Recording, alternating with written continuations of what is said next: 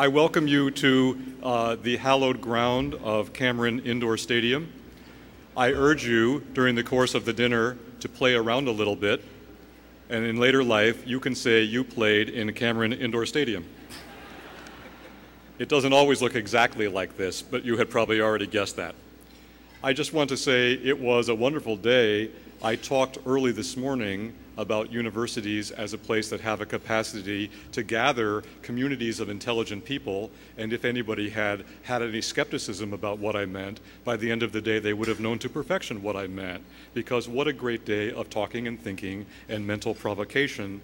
And I just want to begin not only by thanking you all for coming, but by thanking most particularly everyone who spoke in any of the plenaries or any of the panels. It was extraordinary from beginning to end.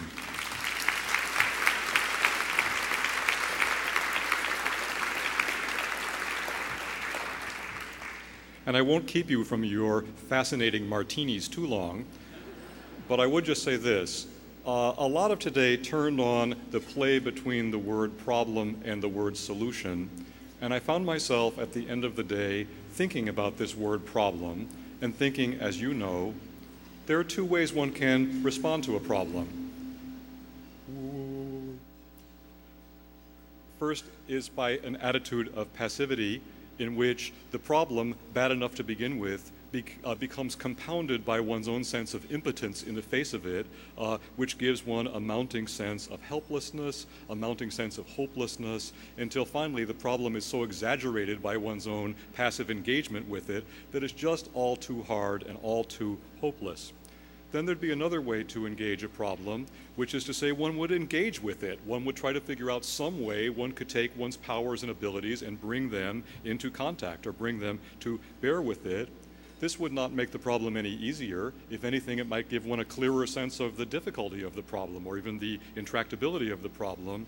Nevertheless, it would also give you some sense of your own power to put your intelligence to work trying to understand or analyze the problem, your ability to put your gift as a language-bearing species to work trying to find words to convey that understanding to other people, your ability to gather together communities of people engaged in conversation or exchange of understanding about such ideas. And then, as always happens when people begin to pool their mental resources, there'd be a sense of possibility. Not necessarily the possibility of solving the problem, but the possibility of doing something about it, whereas before all there was the spectacle of doing nothing about it or being completely at its mercy. I just want to say, we had a taste of this phenomenon today. It seemed to me that was the meaning of today. Today was all about problems. No one was here for any other reason than the existence of problems we all take seriously and we all know we all face. But in the face of that, we saw what it means to activate one's intelligence, to activate one's ability to teach and listen, to activate the ability to gather communities together, and especially communities of people who don't agree with each other, but have the ability to, each of whom has some part of the puzzle, some piece of the solution, and the possibility of being able to exchange those things.